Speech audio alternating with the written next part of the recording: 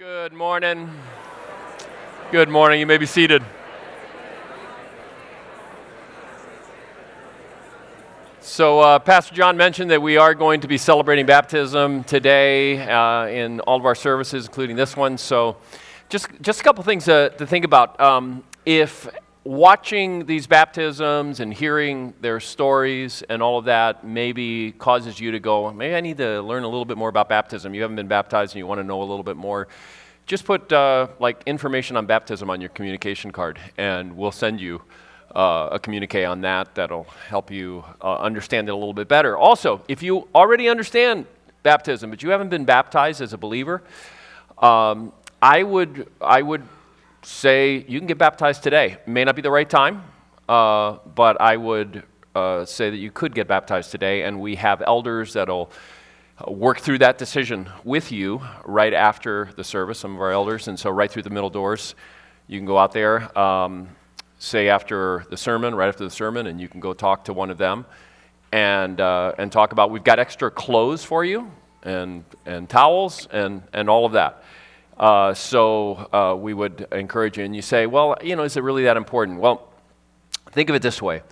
If you were a follower of Jesus Christ and you had never partaken in communion, you've been, say, a follower for 10 years or something like that, you've never taken communion, does that, mean that you're not a follower or that you're a bad person or anything?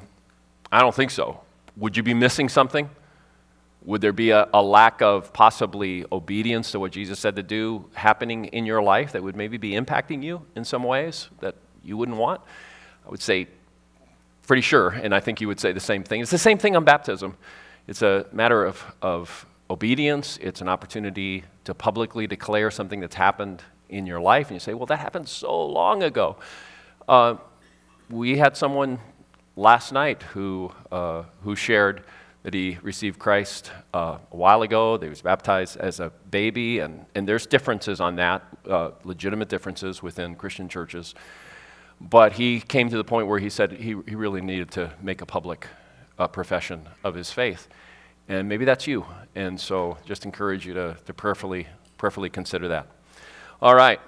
So John Ortberg, in a book called Toils and Snares, you've never read Dangerous Toils and Snares, if you've never read a John Ortberg book, I highly recommend it. He is very, very insightful and also very humorous. And he tells a story that I just want to read to you. It's about taking his kids to McDonald's.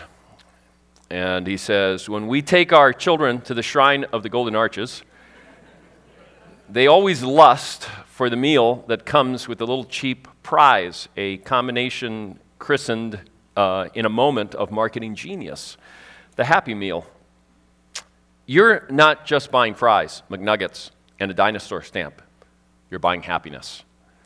Their advertisements have convinced my children they have a little McDonald's-shaped vacuum in their souls. Our hearts are restless until they find their rest in a Happy Meal. I try to buy off my kids sometimes. I tell them to order only food, and I'll give them a quarter to buy a little toy on their own. But the cry goes up, I want a Happy Meal! And all over the restaurant, people crane their necks to look at the tight-fisted, penny-pinching cheapskate of a parent who would deny a child a meal of great joy. The problem with the Happy Meal is that the happy wears off, and they need the new fix. No child discovers lasting happiness in just one. Remember that Happy Meal? What great joy I found there. Happy Meals bring happiness only to McDonald's. You ever wonder why Ronald McDonald wears that grin? 20 billion Happy Meals, that's why. When you get older, you don't get any smarter. Your Happy Meals just get more expensive.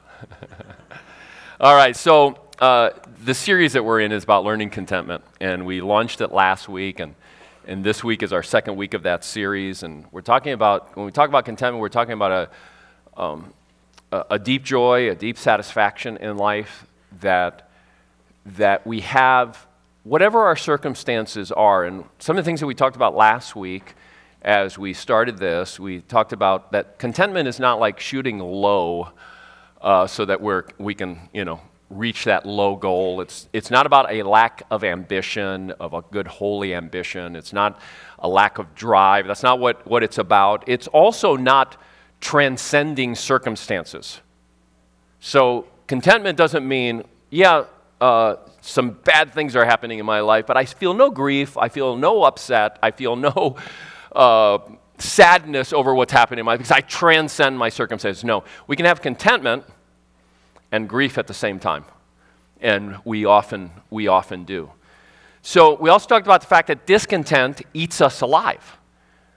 Some of the ways that discontent show up in our lives is through envy and lust and greed, and just think about how all those things can impact the way we view life, our sense of joy and happiness, our sense of being right with God and walking with God, and the things that we can get into, the problems, big problems for our families and for ourselves when we are run by envy, lust, greed, and other forms of discontent. So I think it's an important topic for us to spend 4 weeks on. It's not like we don't talk about these kinds of things all the time, but the focus, I think, is worthwhile. So I want to encourage you to open your Bibles to Philippians chapter 4.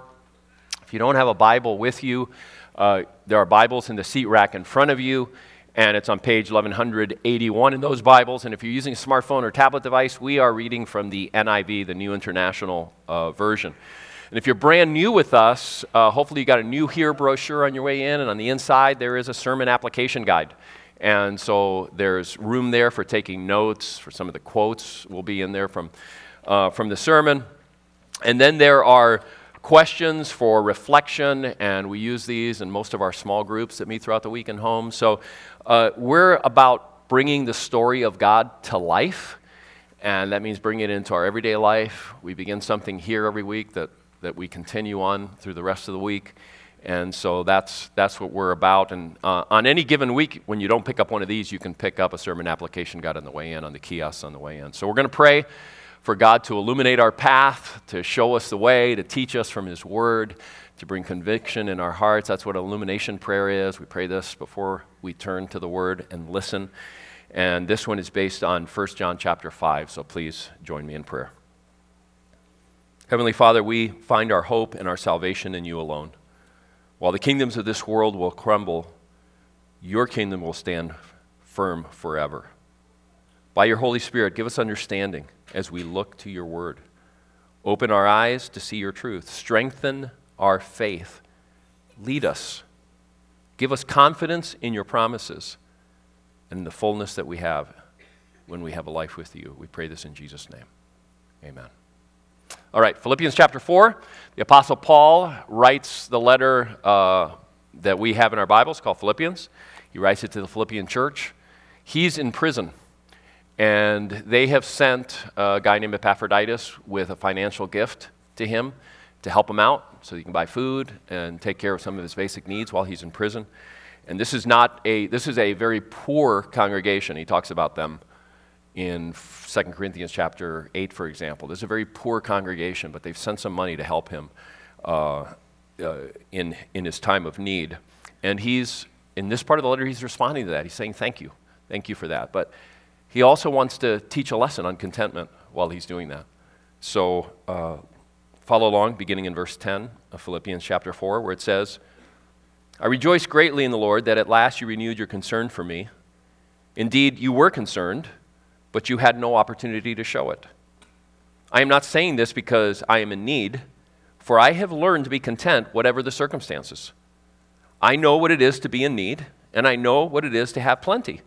I have learned the secret of being content in any and every situation, whether well-fed or hungry, whether living in plenty or in want.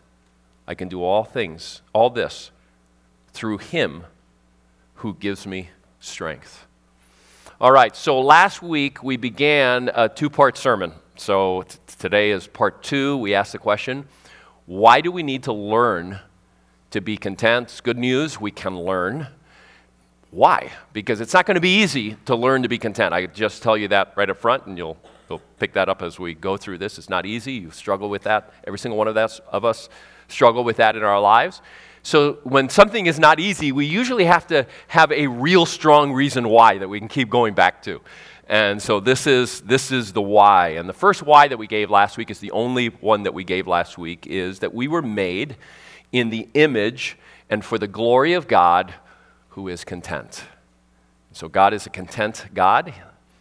And so this is one of his traits. Not all of his traits are things that we can be or should even strive for. This is one of his traits that he wants us to emulate, to reflect him, image, reflect this in our lives. Okay, so secondly, why do we need to learn to be content? Because contentment expresses gratitude for God's grace and rescue. It expresses gratitude. So just think for a moment. What does discontent express to God? All right, think about that. Not all discontent is bad. I mean, we talked about that last week. There's a certain amount of discontent that we should have, a holy discontent with the brokenness of our world, with the injustices of our world. There should be a discontent with where sin is in our lives and how we hurt people and we even hurt ourselves. And so there should be a holy discontent in our lives. We also talked about the fact that we can be discontented with those things and be content at the same time. So I want you to think again, what does discontent express to our God?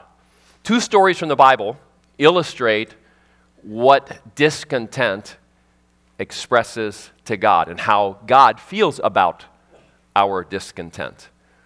So one of them is from Genesis chapter 3. So it goes all the way back to the beginning. After the creation, it's the story of where Adam and Eve eat the fruit from the forbidden tree. They eat because the serpent entices them with discontent. In the words of Mike Cosper, in an article that he wrote a few years ago, he says, "We have here a satanic assault on Adam and Eve's contentment." That's what it is, a satanic assault. The serpent is basically saying, God has held out on you. God told you not to eat this fruit because he's holding out on you. He's given you less than you need. He's given you less than what you deserve. Eat this, and you'll be like him, and therefore you can have anything you want. You can have all the things that he's held back from you. You'll be a god just like him. And Adam and Eve, consider this. Adam and Eve are in paradise. It's a perfect place. And they have God. They have a continual fellowship with God. But it's not enough for them. They want equality with God. They want equality with God. And they want absolute autonomy. They don't want to have to do what God says. They want to do what they think is right. Even, they probably haven't thought this through, but even though what God says is right for them is what's good for them. And what they might determine is good for them may not be good for them. And so, again, what does it communicate? What does their discontent communicate to God? Second story comes from the Israelites in the wilderness. If you're not familiar with their story, this is the story of Moses, and the Israelites for hundreds of years were slaves in Egypt, and God calls Moses to lead them out of Israel. Out of Egypt. And when they leave Egypt, they go into a wilderness. And in the wilderness, they are waiting, and God is preparing them to take them into the promised land. And that's the plan, to take them into the promised land. They, as soon as trouble hits, God doesn't protect them from trouble. It's part of their preparation process. When trouble hits, they get very angry, and they threaten to kill Moses several times. And they turn away from God, and they complain against God, and they grumble against God, and say, well, why have you taken us out of Egypt just to bring us here and kill us? And this happens over and over again, and over again, God responds with grace until he doesn't anymore. And he responds he eventually comes to the point where he begins to respond with judgment. It's a deadly judgment. Now, the interesting thing is, the Bible is filled with complaints toward God. And God doesn't always respond. The Psalms are the prayer book of the Jewish people and the prayer book of the church. They're models of prayer. And so the Psalms are filled, many, many Psalms are filled with complaints against God, accusations against God, cynical accusations against God. Things like, what's the matter? Are you sleeping that you can't even hear me when I speak to you? Don't you even care? You say you care, but I don't think you really do care. And those are psalms. Those are prayers that are supposed to be models for us for prayer. So what's the difference between the Israelites in the wilderness and those psalmist prayers? And I can't answer the question definitively. We looked at this a couple of years ago, maybe more than 2 years ago, but there's a couple of things that seem to be distinctive between the two kinds of prayers. And the first one is that the Israelites, in their complaining in the wilderness, one of the things that comes through really strongly is a sense of entitlement. Like, we deserve this, and God needs to do it my way and in my timing. Whereas in the Psalms, what you find oftentimes is they are holding God up to His own promises and His own words. And their complaint is, why do I see a gap between what I'm experiencing and what I thought you said? That's one. Second one is just a fundamental lack of gratitude in the people of Israel in the Promised Land.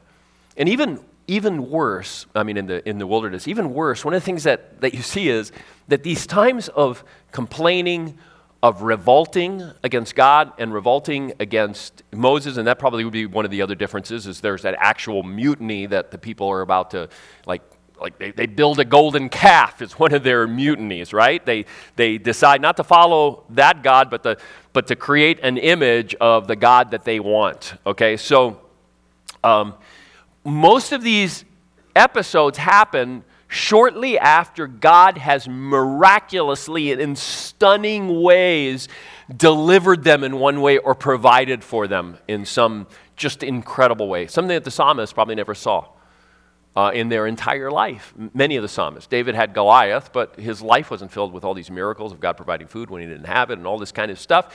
And so it's like these are some of the differences between the Psalms and the kind of complaining that you see there. But this sense of entitlement and ingratitude kind of come together.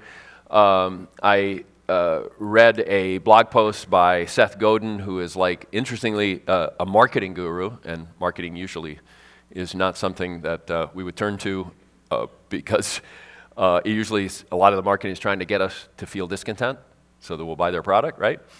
But Seth Godin is a little bit of a different guy. And he puts out a post every single day, and they're all short. And on the last time I was speaking on this, I actually had read one of his posts, and it was about this. And so here's what he writes. He says, you're entitled to your entitlement if you want it. But why would you? Entitlement gets us nothing but heartache. It blinds us to what's possible. It insulates us from the magic of gratitude. And most of all, it lets us off the hook, pushing us away from taking responsibility and action and toward apportioning blame and anger instead. Goes on to write, he says, gratitude, on the other hand, is just as valid a choice. Except that gratitude makes us open the possibility, it brings us closer to others, and it makes us happier. And then he finishes the post with this. He says, there's a simple hack at work here. We're not grateful because we're happy. We're happy because we're grateful. And there's a lot of science behind that statement that he makes there. So think again, what does discontent express to God? You knew the answer all along. Ingratitude. A lack of thanksgiving in our hearts. Contentment, on the other hand, expresses gratitude for God's rescue. It wasn't just the Israelites who were rescued. If you were a follower of Jesus, we have been rescued. We have been rescued in Christ. You have to learn contentment because it expresses gratitude to God. To be ungrateful, just think about it, to be ungrateful is, in a sense, a denial in our hearts that what God has done is important, that maybe we didn't need that much rescue, that all we needed was just a little help, that we really don't understand grace, that we really don't understand the depth of our sin that is matched by the death of God the Son. I shared this story at my mom's memorial service a couple of months ago. And I'll read you what I wrote in this tribute. I said, back in 1994, my mom put together a book of sorts. So this is, these are pages about this big. They have a picture and then a typed story underneath. So she did this back in 1994. And it's a story of each of the men she dated and loved in her life. And it starts with a crush on a boy in elementary school, and then in high school, and then in her adult life. And she explains what prompted it in 1994. It's an interesting thing. I'm not going to go into that. But let's just say, as I wrote in the tribute, she wasn't good at choosing men.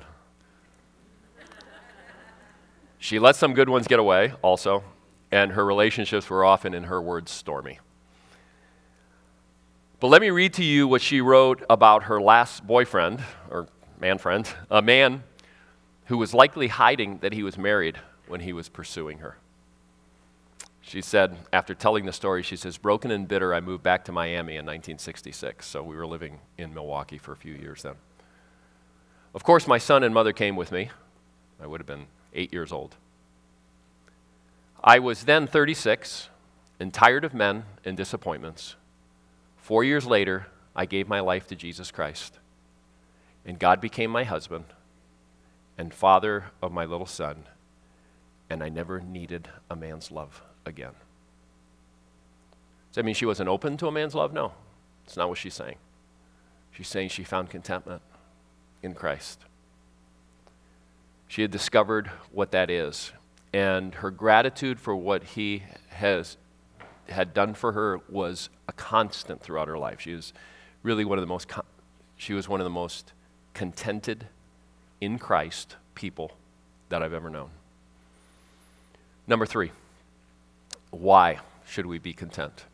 Because contentment is an essential expression of faith in God. If we have faith in God, one of its expressions is going to be contentment. Now, we are saved.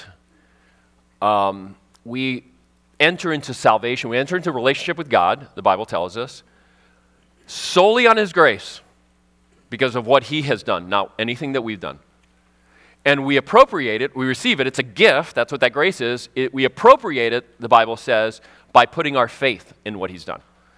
Faith is trusting God. That's what it means. When we put our faith in God, it means I am trusting God. That's what it's about. It says to God, I trust you, I trust your power, I trust your grace, I trust your plan. One of the quintessential stories in Scripture, it's one that many of you are familiar with, that teaches a faith that believes in what God is doing in spite of what's happening all around them, is the story of Joseph that takes up the last 14 chapters, I think, of Genesis. And so this is the Joseph with the coat of many colors. This is the Joseph who got that coat because he was his father's favorite. The Joseph that his brothers hated him because he was his father's favorite. And when they got a chance, they threw him into a pit. And they spent some time trying to decide, what are we going to do? And most of them wanted to kill him. Just let's rid him from the earth. And some slave traders on their way to Egypt came through, so they sold him to the slave traders, and the slave traders sold him into slavery in Egypt. And he spent 12 years, first in slavery and then eventually in prison, with basically almost nothing that in the story that would say, this is how he had a resilient faith through all of this. As the story progresses, after 12 years, he comes to a position of power through a miraculous working of God. And so in that position of power, he's given the ability to save his family during a famine. And so his father Jacob and his 10 brothers who tried to kill him, and his one younger brother who's been born after his father thought he was dead. And so in the story, his father dies, and the brothers are sure he's going to kill him. He's going to kill him now because there's nothing holding him back. Didn't want to hurt his father's feelings by killing his brothers. But Joseph says, no, you don't understand. I trust God, and I know I trust a providential God, a God whose hand is hidden and working behind the scenes. That's what providence is about. That God is always working behind the scenes. Romans 8:28, that many of us know and have memorized, all things work together for good to those who are called according to God's purposes. That's providence. That's because of God's hidden hand working behind everything, even using our sin for his ultimate purposes, and other people's sin, and evil, and injustice. And so he says those famous words, "You intended to harm me, but God intended it for good to accomplish what is now being done, the saving of many lives." God brought him there and was able to bring him there even through the use of people's own sins. So you never really get into Joseph's head while he is persevering through difficulty until at this point you see what it is. Joseph trusted God's providential plan. You see it in Paul in prison. When he was doing well, he said, when I'm out and I've been doing well financially at times in my life, I learned the secret of being content, because contentment is not just, struggle with contentment may be stronger when we have a lot than when we have a little. So he says, when I have a lot, but I've also learned that even in prison, maybe even hungry at sometimes and cut off from my freedom, even there, you know what? I'm content even here. I've learned the secret of being content even here. Because I am participating here, wherever I am, I'm participating in God's ultimate good plan. May not be good for me right now, but I'm for God, and I'm for his good plan. And whatever it takes, that's what I want to be about. I want to be about his purposes. Now, when things are going well, it's difficult to determine if we're experiencing contentment because we're trusting God or because of the blessings that we've received from God. Have you ever thought about that? When things are going well and like you're really happy and you have all of a sudden this sense, well, I'm contented in a way that I don't think I have been in years. And then that little sneaky little voice that says, yeah, because everything is working out for you right now. But what if you were to lose it? I was at Black Sheep Coffee Cafe a couple of Fridays ago, and I was taking care of two of my granddaughters. Somebody asked me last night, you didn't mention Lois. Was she there? I said, no, she wasn't there. Oh, okay. Now, that's better. But I was taking care of them all day, do a lot of times on Fridays, and two of my granddaughters. And there was this 6-month-old and 3-year-old, these two granddaughters. And there's a boy that was 2 years old at a table in another area. We were in the rugged area where there's some toys for kids. And there was this little boy, he's 2 years old, and a newborn baby, and the mom and dad and a grandma. They were sitting at a table. And the boy was just having meltdown after meltdown, the 2-year-old boy. And you could just tell the father was, trying to appease him, make him happy, but nothing would really make him happy. And he was trying to get him, why don't you go play with the kids over there, my granddaughter, my 3-year-old. And he's like, nothing, he starts walking, and he falls on the ground. He's really upset. And after about 20 minutes of coaxing, the father gets him into the circle there, and he looks at me and he says, ever since our newborn was born 5 weeks ago, he's been like this. And I remember when two boys, 18 months apart, 22 months apart, I don't know, 18 to 22, something like that. The same thing happening, very similar. Not quite as bad, but very similar. And he looked at me, and he sees me where he's been watching. These two kids are just content. And he goes, man, you really got this thing figured out, don't you? And we talked about that for a while. And the reality is my grandkids just weren't in one of those stages where they're discontent. You go through those. But the main reason they were happy was because they always had something to play with. Okay, so they're not in a stage where nothing is going to make them happy, but they also have a toy. And so there's a bunch of toys there in that circle. The 6-month-old, all I have to do is get something shiny, one of the toys, shiny, put it across the rug. She doesn't crawl yet, but she can do this, And when she gets it, she looks at it for a while, and then she gets a little bit And I get another shiny thing. I go, and they're happy. So, but what would happen if there were no toys at the coffee shop? And I want to sit there and drink a coffee, and I want them to sit still or not bother me. It's not going to happen, right? Because they have a shiny toy. So Eric Raymond, in his book, and I've got it referenced, I talked about it last week, I've got it referenced in the outline, at the end of the outline. He writes this, he says, what if God were to take away what currently makes you happy? Like he took away Joseph's fancy coat and seat of honor. What if providence brought you to a pit? He was basically saying, what if God took away your toys? In some ways, that is the ultimate test, sometimes maybe the only test, of whether we're putting our contentment and joy and satisfaction in God and in Christ, or whether we are putting it in the toys. But those things will reveal it.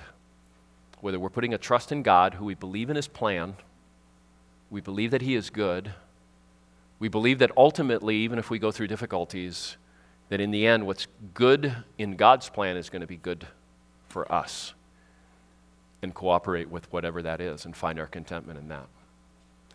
The last point is this: what is the why? And this might be the most important of all four that I've given, okay? So if you haven't been paying attention until now, hopefully you'll hear this. The last one is that contentment is a byproduct of intimacy with Christ. It's a byproduct. And if intimacy, that word, scares you, basically what I'm saying is a very close relationship with Christ.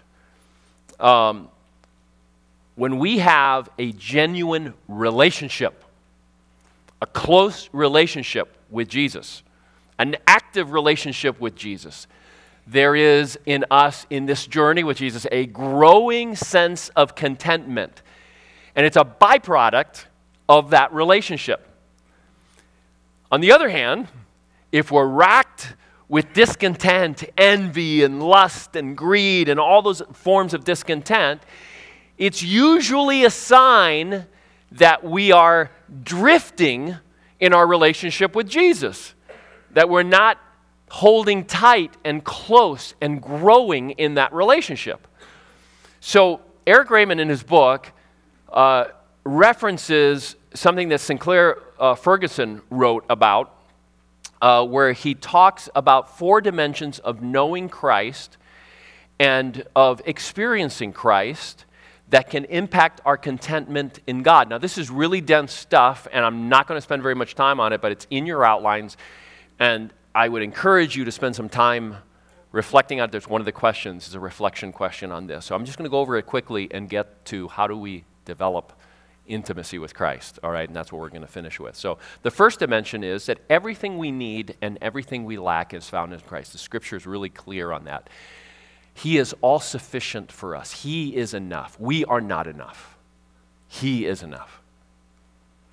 The second dimension is this all-sufficient Christ is with us, all right? So when we have a relationship with Jesus, it means he's with us. And the scripture in Hebrews says, be content, because he will never leave you or forsake you. Okay, there's part of the reasoning is, you understand, God is with you. Dimension number 3 is that we are in this all-sufficient Christ. So the primary picture of what it means to be a Christian is that we are in Christ more often than anything else, except maybe brothers and sisters in Christ, as a description of Christians in the Apostle Paul. And so it means union with Christ. We're united with him. We are in him. And then finally, dimension number 4, this all-sufficient Christ is in us. God the Holy Spirit comes to dwell in us. That's what happens when we cross a line of faith, where we receive God's grace and put our faith in him, is the Holy Spirit comes to reside in us. He doesn't reside in us until that happens, until we've experienced forgiveness and experienced the righteousness of Christ, where that gets credited to us and our sins go to him on the cross. All right. How does this become a reality in our lives? How can we be more intimate in our relationship with Jesus. So a few weeks ago, 2 or 3 weeks ago, as we were finishing our series on Esther, I told a story from a book by David Kinnaman and Mark Matlock wrote the book. It's right here. And the whole idea is it's based on research that the Barna Group did. Barna Group is kind of like the Christian wing of, or a Christian equivalent of Gallup organization. They do a lot of research. And part of their research showed 5 keys to a resilient faith in young people. In other words, there's an epidemic of young people that after they grow up and leave their home church, that a lot of them drop out, and a growing number stay as dropouts and just walk, away from their faith. So they researched for this latest book. They researched, okay, what do we see in common of the ones for who have a resilient faith, who bump up against the same kinds of questions and difficulties of carrying out their faith, but they have a resilient faith. And they found 5 key elements. And the first one that they go into is intimacy with Jesus. Intimacy with Jesus. So hopefully, based on their research, they say, here are some of the things that bring about intimacy with Jesus. So this is really important for parents, but it's important first, if you're a parent, for yourself. Because you can't, especially when you hear the very first one, you can't pass on something that you don't have. You don't have a resilient faith, you can't pass on a resilient faith. It doesn't mean your kids won't have a resilient faith, but you're lowering the odds of it significantly. So 3 things of the many that they gave. One of them is, we are loved into loving Jesus. You want to grow in intimacy with Jesus? Understand this concept. We are loved into loving Jesus. This is huge. What they found is this. There's a quote from the book. Experiencing Jesus is found along a relational pathway with family, friends, and other people who love and experience Jesus. In other words, it's caught. It's not just taught. It's taught, but it's not just taught. We're loved into loving Jesus. We're not going to do this alone.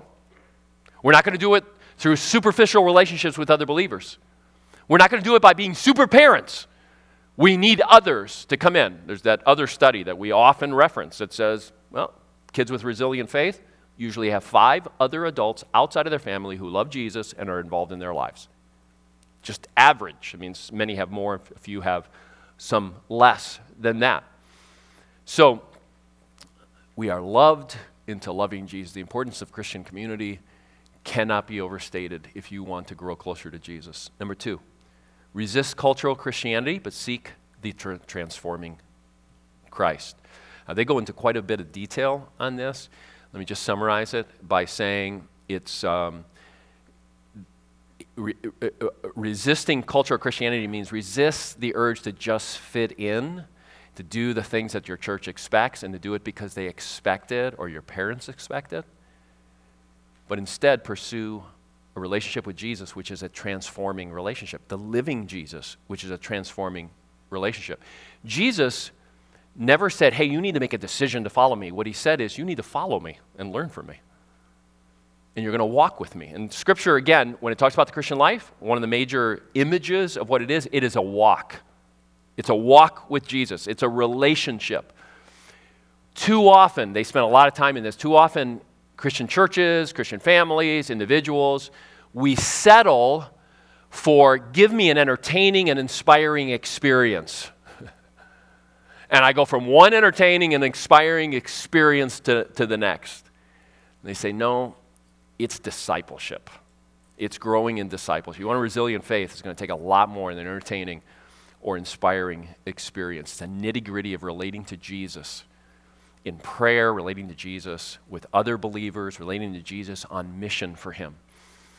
It's about discipleship training and regular Godward rhythms that open us up to hear God speak to us personally. That's how you have intimacy with Christ. You hear God speak to you personally, not necessarily in an audible voice, but through his word and through the quietness of the way the Spirit speaks to us, and it opens us up to God's work in us and in our lives.